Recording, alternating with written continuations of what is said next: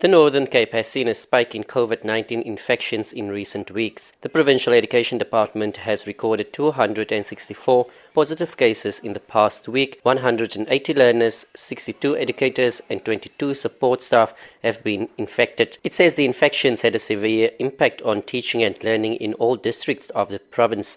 79 schools have been closed for disinfection. Since the beginning of May, different groups of learners, teachers and staff have been self-isolating. Despite these figures, Northern Cape Education MEC Zolile Monakali says they support the resumption of normal schooling. We are in agreement with the fact that we must expose our learners to the education atmosphere as soon as possible. But the returning back to school does not mean that it will take place without considering what's happening on the ground. It's going to be a differentiated approach. We will be guided by the factors on the ground. We've got our educators, our school governing bodies are there, the SMTs, the school community. They will guide us whether a specific school is in a position to open. And we are going to treat it institution by institution. Parents have lambasted the decision that was taken by the Education Department. It's unacceptable to me as a parent. I think it's double the amount of children that they must do the COVID protocol for, and where's all the time going to come from? So it's just not acceptable for me. I will be very disappointed, but in the meantime our children is going worse.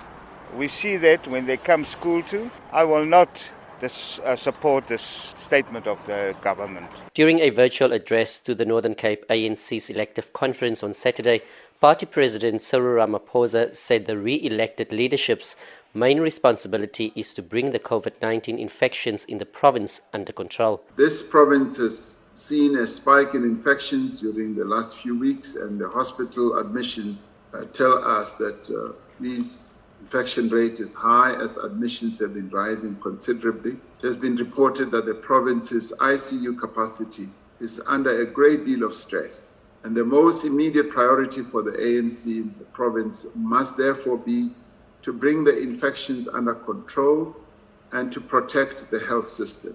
The Northern Cape's Health MEC Maruping Lekwene says they are worried about the increase in infections.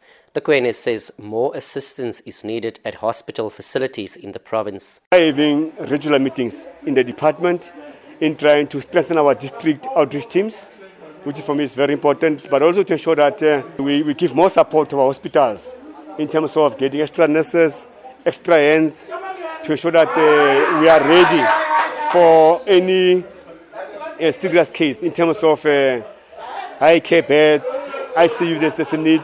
And for now, I can report that we are managing. Our only weakness for now, we have to increase our nursing staff. Depending on the infection rate, the districts will deliberate with the relevant role players regarding normal schooling come the 26th of July. Meanwhile, citizens are urged to continue to abide by COVID-19 protocols to curb the spread of the virus. I am Reginald Witbooi in Springbok in the Northern Cape.